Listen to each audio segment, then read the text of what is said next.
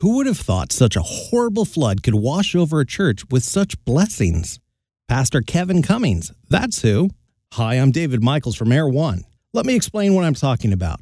In Fincastle, Virginia, Pastor Kevin Cummings and his Baptist church reached out to help their neighbors in the nearby town of Covington who were hit by a flood. What they never imagined was that God would use their volunteer work to answer a 10-year-old prayer. Only God could take something bad like a flood and make something good come out of it, says Pastor Cummings.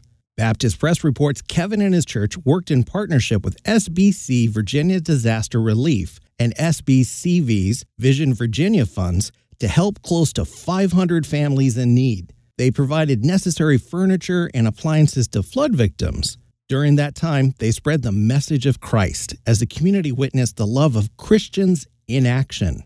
Shortly after, an unexpected phone call came bearing a unique gift.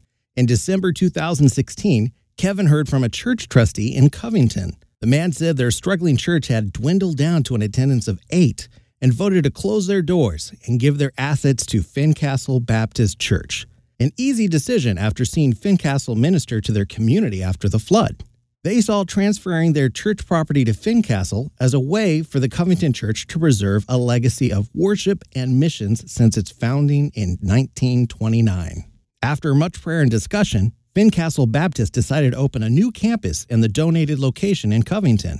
They are now one church meeting in 2 locations, blessing both neighborhoods with God's love. It was an answer to Pastor Kevin's prayers. He said, "For almost 10 years, God has been building on my heart to do something in Covington."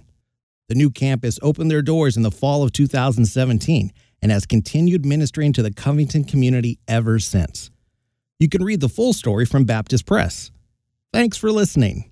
I'm David Michaels from Air One.